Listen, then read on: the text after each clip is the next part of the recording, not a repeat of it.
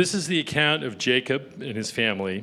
When Joseph was 17 years old, he often tended his father's flocks. He worked for his half-brothers, the sons of his father's wives, Bilhah and Zilpah.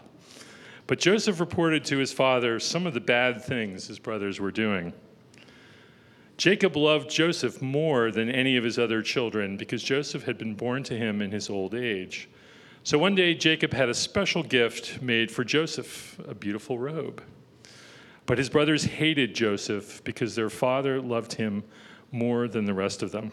They couldn't say a kind word to him. One night, Joseph had a dream, and when he told his brothers about it, they hated him more than ever. "Listen to this dream," he said. "We were out in the field tying up bundles of grain. Suddenly, my bundle stood up, and your bundles all gathered around and bowed low before mine." His brothers responded, "So, you think you will be our king, do you? Do you actually think you will reign over us?" And they hated him all the more because of his dreams and the way he talked about them. Soon Joseph had another dream, and again he told his brothers about it. "Listen, I've had another dream," he said.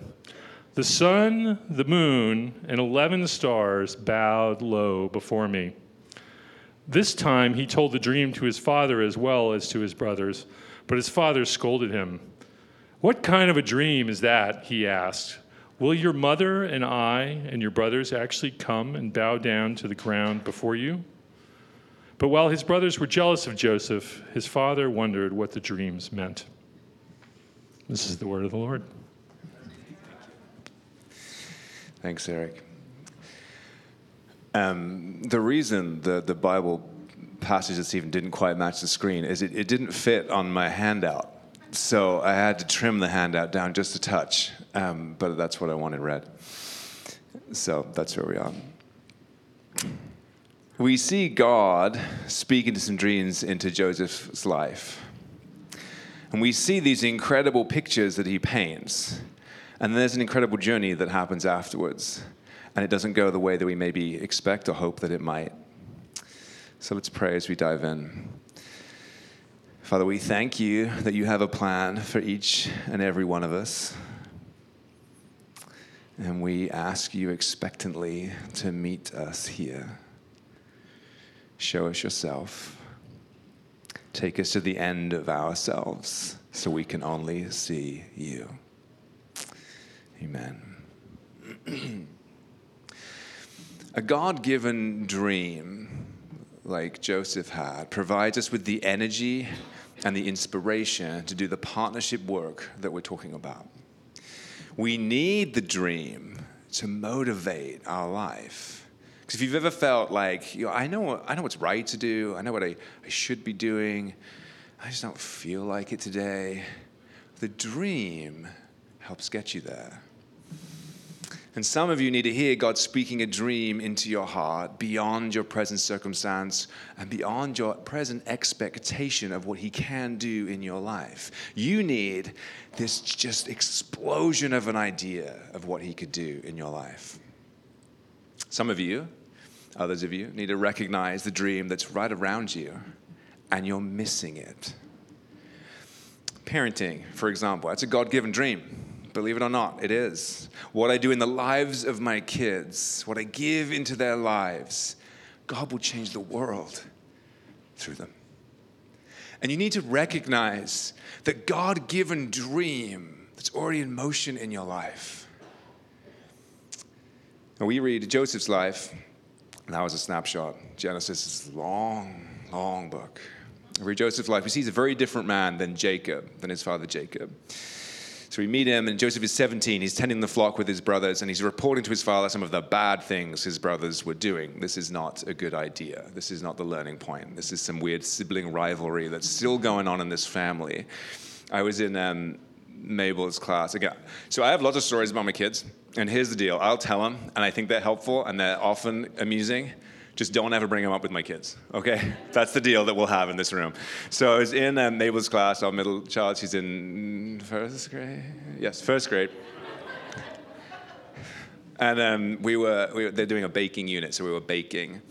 And so we were doing Rice Krispie treats or something, and I was with this kid, Charles, and Charles and I are best friends now. We talk all the time when I'm in the school. And that was going on, and we're like melting marshmallows or something. I didn't really know what was happening. I was just, making it fun.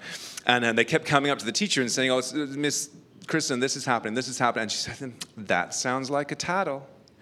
That sounds like a tattle." It's now my new favorite phrase. I say it all the time. That sounds like a tattle. Mm-hmm.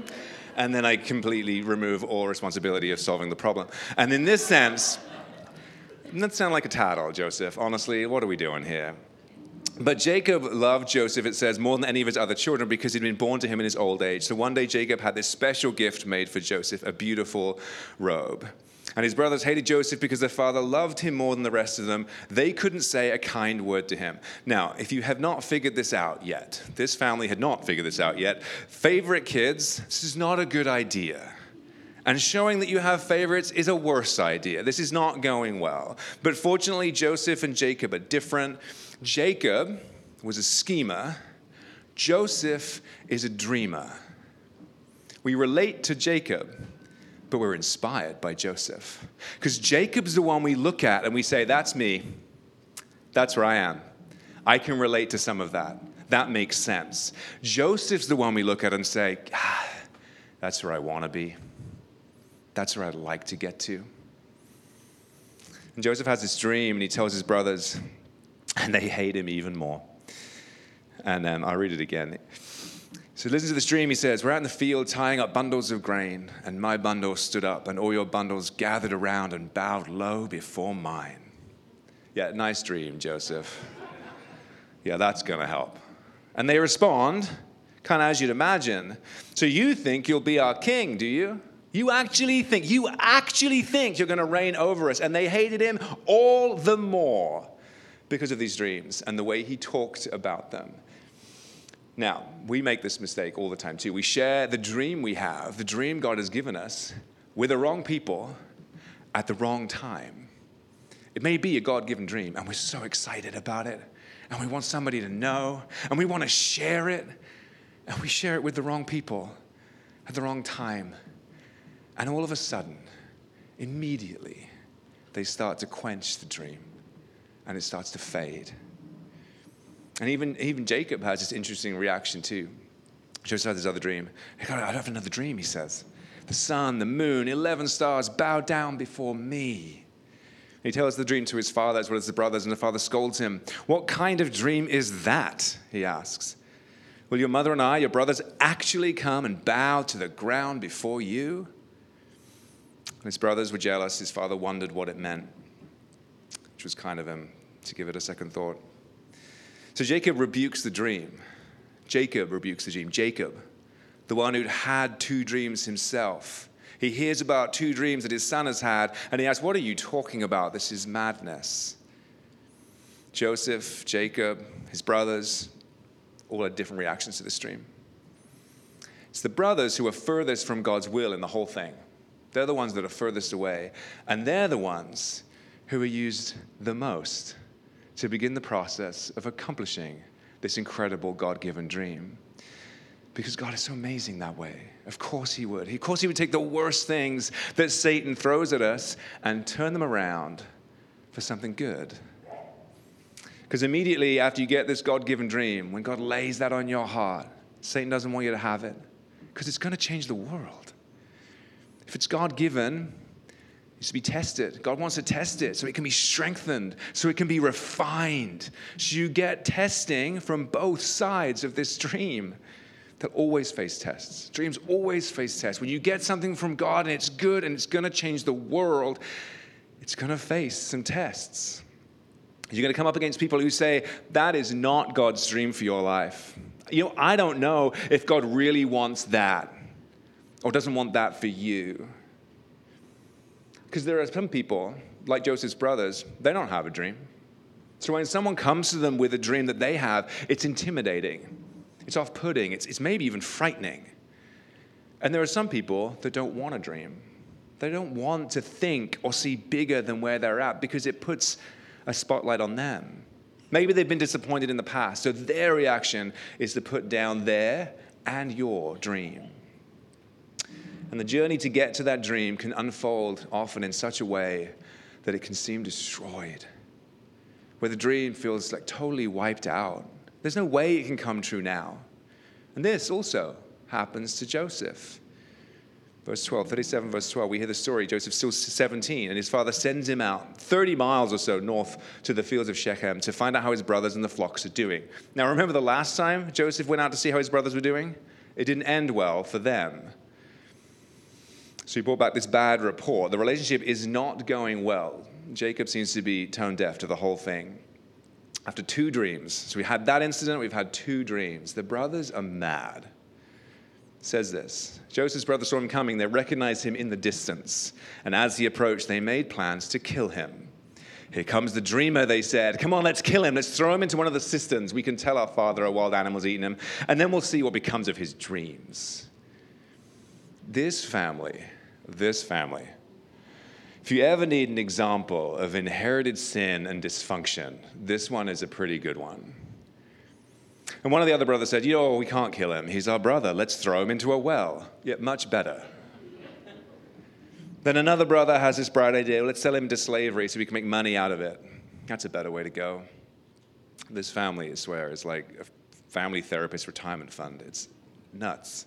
But they sell him into slavery. They take this multicolored coat, this richly ornamented robe that was a symbol of the fact that he was loved more than they were. They put blood in it. They take it back to the father. They say he's dead. He's gone. And he's sold into slavery. But remember, Joseph had a dream. And his dream was that he was going to rise up above his brothers, above his father, above his mother. He was going to be a ruler. This was a good dream. This was a great dream. Yet the first step in the fulfillment of this dream is to become a slave. Could anything be further from this God-given dream?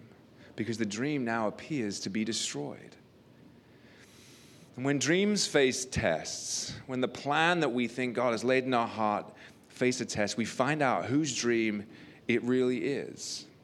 We find out, is it my idea or is it God's will? When I face denial of a dream, when people are against it, the answer is commitment. When someone denies the dream, it's an opportunity for me to express a new and fresh commitment to God and to the dream He gave me. When doubts creep in, the answer is Scripture. It's God's Word. We have the Bible to look at. We can look in that. We can look for answers for God's dreams in our lives. What does God's Word say? Does it strengthen that dream? Or are there some things here that make me begin to doubt this is God's dream for my life? When you take a God-given dream and you start to read through God's Word with that dream in mind, you say, Lord, if it's right, show me. Yeah. But also have the strength and courage to ask, if it's wrong, show me that too. And doing that adds authority to your dream and adds assurance to your dream. And if you're on the wrong path, He will save a world of disappointment and pain. But what happens when it seems like the dream has been wiped out? That everything you were building on to make this dream happen and God's knocked all the cards down. What do you do then?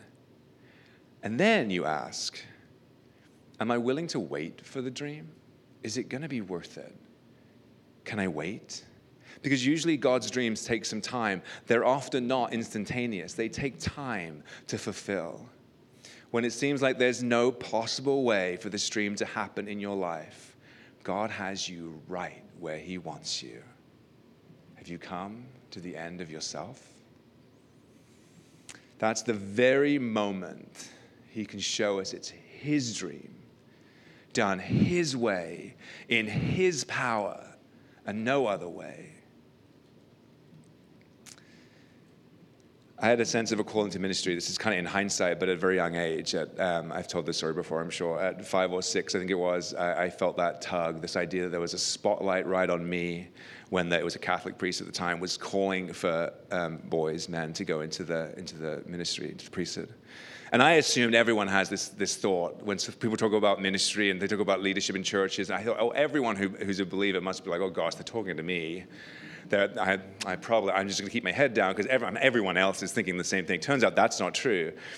And then I went and actually did my undergraduate degree in medical microbiology because, everyone thinks the same thing about that dream, so I carried on. And so I was in college, and we were doing all these different things in the church and in the Christian union groups and stuff, and I started preparing for ministry, and I felt like this is it. After the degree, ministry is the thing, so I'm going to have this church internship, and I was telling someone about this Sarah about this the other day, and I was like, I met with the DDO of the town, of my hometown, which is the director of diocesan ordinance, however you say that. And it's the guy who sponsors people to go into the Church of England Anglican faith.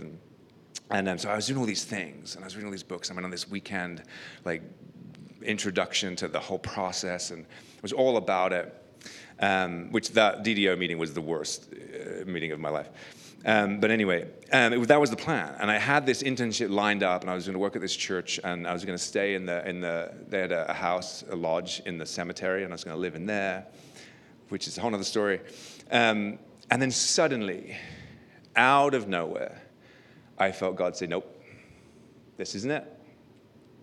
Not now. Maybe not never, but not now. This isn't the path ahead. And I was floored, and I was confused. And so I did something that I thought would be helpful on the way into ministry, was I figured out what the path would be, and I became a registered nurse, and I worked in the ER, and did some work in Africa and stuff, and that was kind of, so this will make sense. And the end of that journey ends up with a lot of different steps and a lot of strange turns, but ends up here, which is even more bizarre, because the dream was bigger than I could have imagined. So even though it felt like it had gone, if you're patient enough, if you can wait long enough, God will do the work to make his plan come to fruition. You have this dream, and you're excited about this dream, and you're building towards this dream, and the dream falls apart, and you're waiting, and you're waiting, and you're waiting, and you're waiting, and the waiting for the dream is often the work. Joseph moved from Israel with these slave traders down to Egypt. He's sold into slavery, as I said, to this man named Potiphar. Every move Joseph makes towards this dream seems to be a downward turn. His brothers throw him down into a pit. They send him down into slavery. So what do you do when you're waiting, when the doors keep closing, when it feels like a downward spiral? What do you do when you feel like God said, not yet? What do you do with this dream at that point? Whether it's kids or marriage or work, when stuff's spiraling in the wrong direction, what do you do? How do you manage it? Well, you have to live the dream. Even on the way down, even when it doesn't seem real, live the dream even though you don't see the dream. Oftentimes what we do is give up. We feel like it's going the wrong direction. The dream is destroyed. It fades. Let's move on. It was a fun dream. Joseph doesn't do that. God had given into his life this dream to be a great leader. He's sold into slavery. He's in the household of a man named Potiphar. Before long, what does he do? He becomes the leader of all the slaves in that household. That's not God's eventual dream for his life. But even there, even as a slave in his lowly position, down, down, down, he lives the dream, even though he didn't see the dream. Years ago, I worked at a church, and we did a lot of children's curriculum, video curriculum. So we'd be filming stuff. It was the most fun thing ever. There's videos you can find, if you know how to search for them, of me acting in various capacities. And then one of the guys I worked with, one of the production assistants, his name was Chris, and we'd do these big long days and long shoots, and it'd be in California, it was hot, or sometimes they're at night for some reason, I'm not sure why that was. I never understood any of the curriculum, so if you do find a video of me, know that I knew what I was doing in that scene and that scene alone. I have no idea what the rest of the whole arc was. I never read the script, they're too long. But we do these long shifts, and then we'd pack up all the gear. There's so much gear, and it's so heavy, and I don't understand how any of it works. And Chris would do a lot of this work, and he'd say, "How you doing, Chris? How's the day?" And he'd say, "Oh, living the dream. Living the dream." And Joseph used that phrase in a different, less ironic way. Joseph shows us how to live the dream, even when we don't see it. And for Joseph, living the dream meant leading in slave's clothing. Maybe you're not where you think God will take you. Maybe you're more qualified for where you're at. Or you know there's something greater. The next thing's greater. So right now, lead in slaves' clothing. Still do what God has made you to do. Joseph did that in Potiphar's house. And in Colossians, we're told to act like, to live like citizens of heaven, because that's who we are. Until we're there, we'll lead in slaves' clothing. Live the dream, even when you don't see the dream. Joseph worked while he was in Egypt. He's not in Israel. He's not in God's promised land. He doesn't want to be where he's at. He didn't deserve to be where he's at. Yet he makes the choice to be faithful. And we too have to learn to work in Egypt, because that's where God's at work in our lives. Your success as a believer in Christ, your real impact on this world is not going to be determined so much by the blessings in Israel, but the faithfulness in Egypt. Those times that you're in a place you don't want to be, doing something you don't want to be doing, but God has you there for a purpose. That's the place. That's the place where God does something powerful. And Joseph experiences great success. He's successful in Potiphar's house. So exceed in your Potiphar's house. Joseph, this great leader, God's given him these great gifts and abilities, this great dream. He's working in the house of Potiphar. He makes his master very successful. And I'm sure Potiphar took the credit for it. And people will do the same to you. They will take the credit for that work. Don't worry about it. God will take care of that. Just keep serving. Just keep working. Do what Paul did. He had a God-given dream to share the gospel with everyone. And in Philippians, in the New Testament, he tells us there's people who are jealous of Paul's work. They're trying to compete. And he said, it's true. It's true. Some are trying to preach out of jealousy and rivalry. Doesn't matter. God can take care of that. And here's what I believe to be true, partly from my own experience. When someone else tries to take credit for the dream that you have, that God's given you, and you start to feel angry about that, there's a chance it's becoming your dream and not God's. Yeah, we should internalize God's dream for our lives. Absolutely. We should own it. We should care about all those things. But we should remember it's God's dream. We don't want to handle his dream for our lives like Jacob did. But when I recognize it's God's dream, I realize God will take care of it. If it's God's dream, he's got the process. Waiting for God's dream can be filled with times of temptation. Temptation to take control, sure. But temptation in all sorts of different ways. And it's important to be on guard in those times of life, and those down times. That's when temptations often come. They often don't come when you're working for the Lord, when there's a lot to do. The real dangers of waiting for anything is temptation. And you're a prime candidate to fall into that because of the frustration and the doubt, the untapped time, the unrealized potential, the fact you feel unseen, looked over, like you're treading water, and your attention is drawn elsewhere. We all face temptations. Jesus was tempted. He didn't succumb to temptation, but he was tempted. And every one of us will too. You're going to face temptation in your life as a believer. Satan will send it your way. And Joseph models some responses to a dream that isn't going the way he'd hoped for. And he shows that we have to learn to survive the setbacks. They're going to happen. If you're on your own Joseph story, and you're on your way down, you've reached the bottom, you're at Potiphar's house, leading the slaves, facing temptations. You're saying no, but then look what happened to Joseph. One day, however, no one else was around, and he went to do his work. And Potiphar's wife came and grabbed him by the cloak, demanding, "Come on, sleep with me." Joseph tore himself away, left his cloak in her hand as he ran from the house. When she saw that she was holding his cloak and that he'd fled, she called out to the servants. And soon all the men came running. "Look," she said, "my husband has brought this Hebrew slave here to make fools of us. Came into my room to rape me, and I screamed. When he heard me scream, he ran outside and got away, but he left the cloak behind." She kept that cloak with her until her husband came home. She told him the story. "That Hebrew slave you brought into our house tried to come in and fool around with me," she said. "When I screamed, he ran outside, leaving his cloak with me." Potiphar is furious. Here's the story about how Joseph has allegedly treated her. And he takes Joseph, he throws him into the prison where the king's prisoners were held, and there he remains. Joseph was already at the bottom. He was a slave. Now he's a prisoner slave, which is more than a setback. Because a setback is when you're at the top of the mountain and you go down a little bit. You can still see the top, but you're down a little bit. That's a setback. When somebody knocks you to the bottom of the mountain and then digs a hole and throws you down that's where Joseph is. He's a prisoner. But again and again and again, we see the Lord is with Joseph. The next verse, where we just left off, the Lord was with Joseph in the prison and showed him his faithful love. And Joseph continued to trust in God, to say no to temptation, because the eyes of God were upon him. He tried to be faithful to God in difficult circumstances. You will never find a place as a believer in Christ where the Lord will not be with you. Never. Not just in the Old Testament. Romans 8, the last couple of verses, Paul says, I am convinced that nothing can ever separate us from God's love.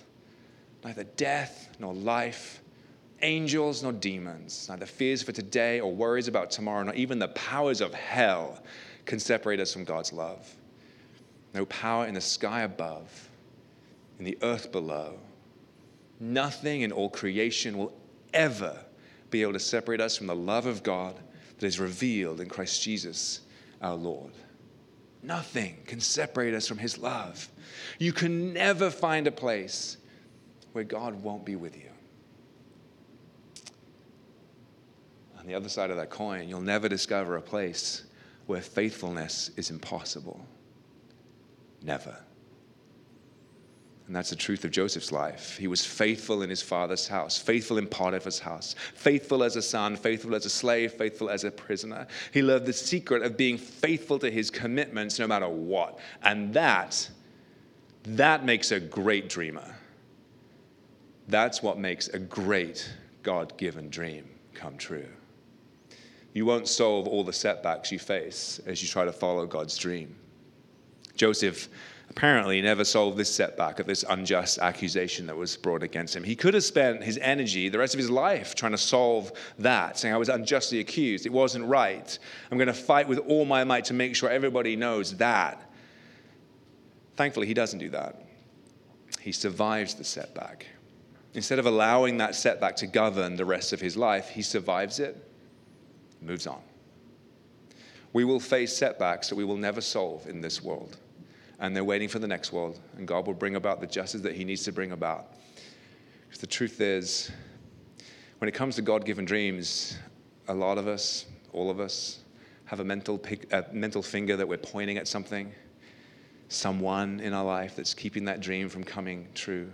Until that's solved, I can't go on and accomplish God's dream for my life. Until they come to me and ask for forgiveness, I can't do that. For what they've done means I can't. This is in the way. Until this happens, I can't go on. Until God explains to me exactly why this circumstance happened, I can't go on. He's got to do that first. They're setbacks. It's something that happened, sure. But strive to survive the setbacks. Be determined to go on. Don't let them steal God's dream for your life.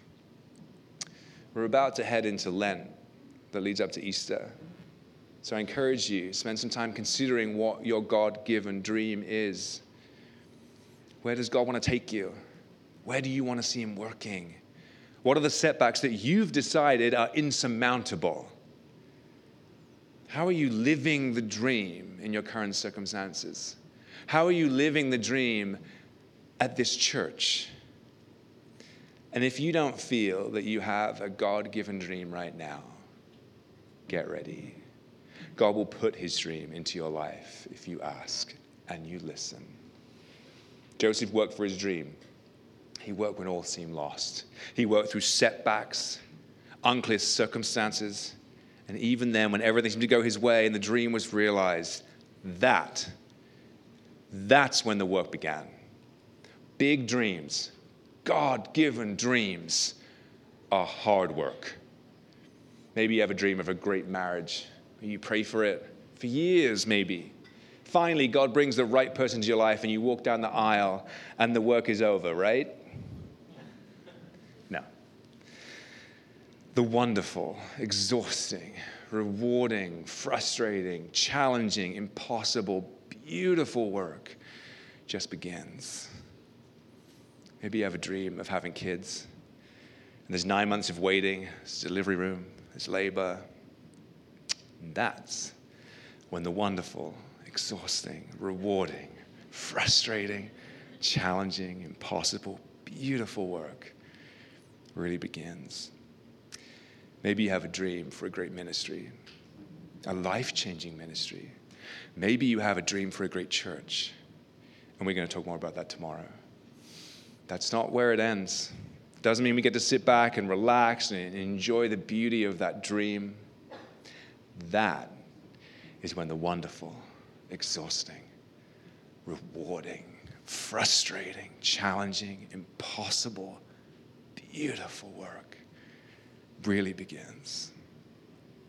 And God wants to partner with us, with you, in this wonderful, in this exhausting, rewarding, frustrating, challenging, impossible, beautiful work in this world. It's the dream he has for you. The specifics of those dreams, it's between you and him. So lean in, listen, live with a love for him that you've never had. And let's get ready to change the world. Let's pray.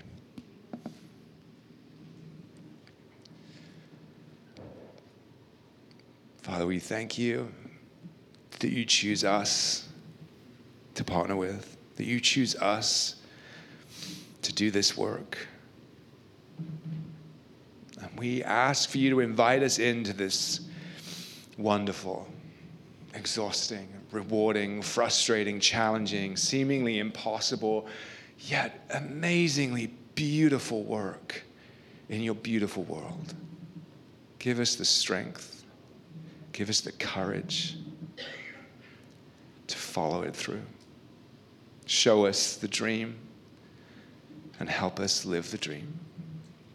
Amen.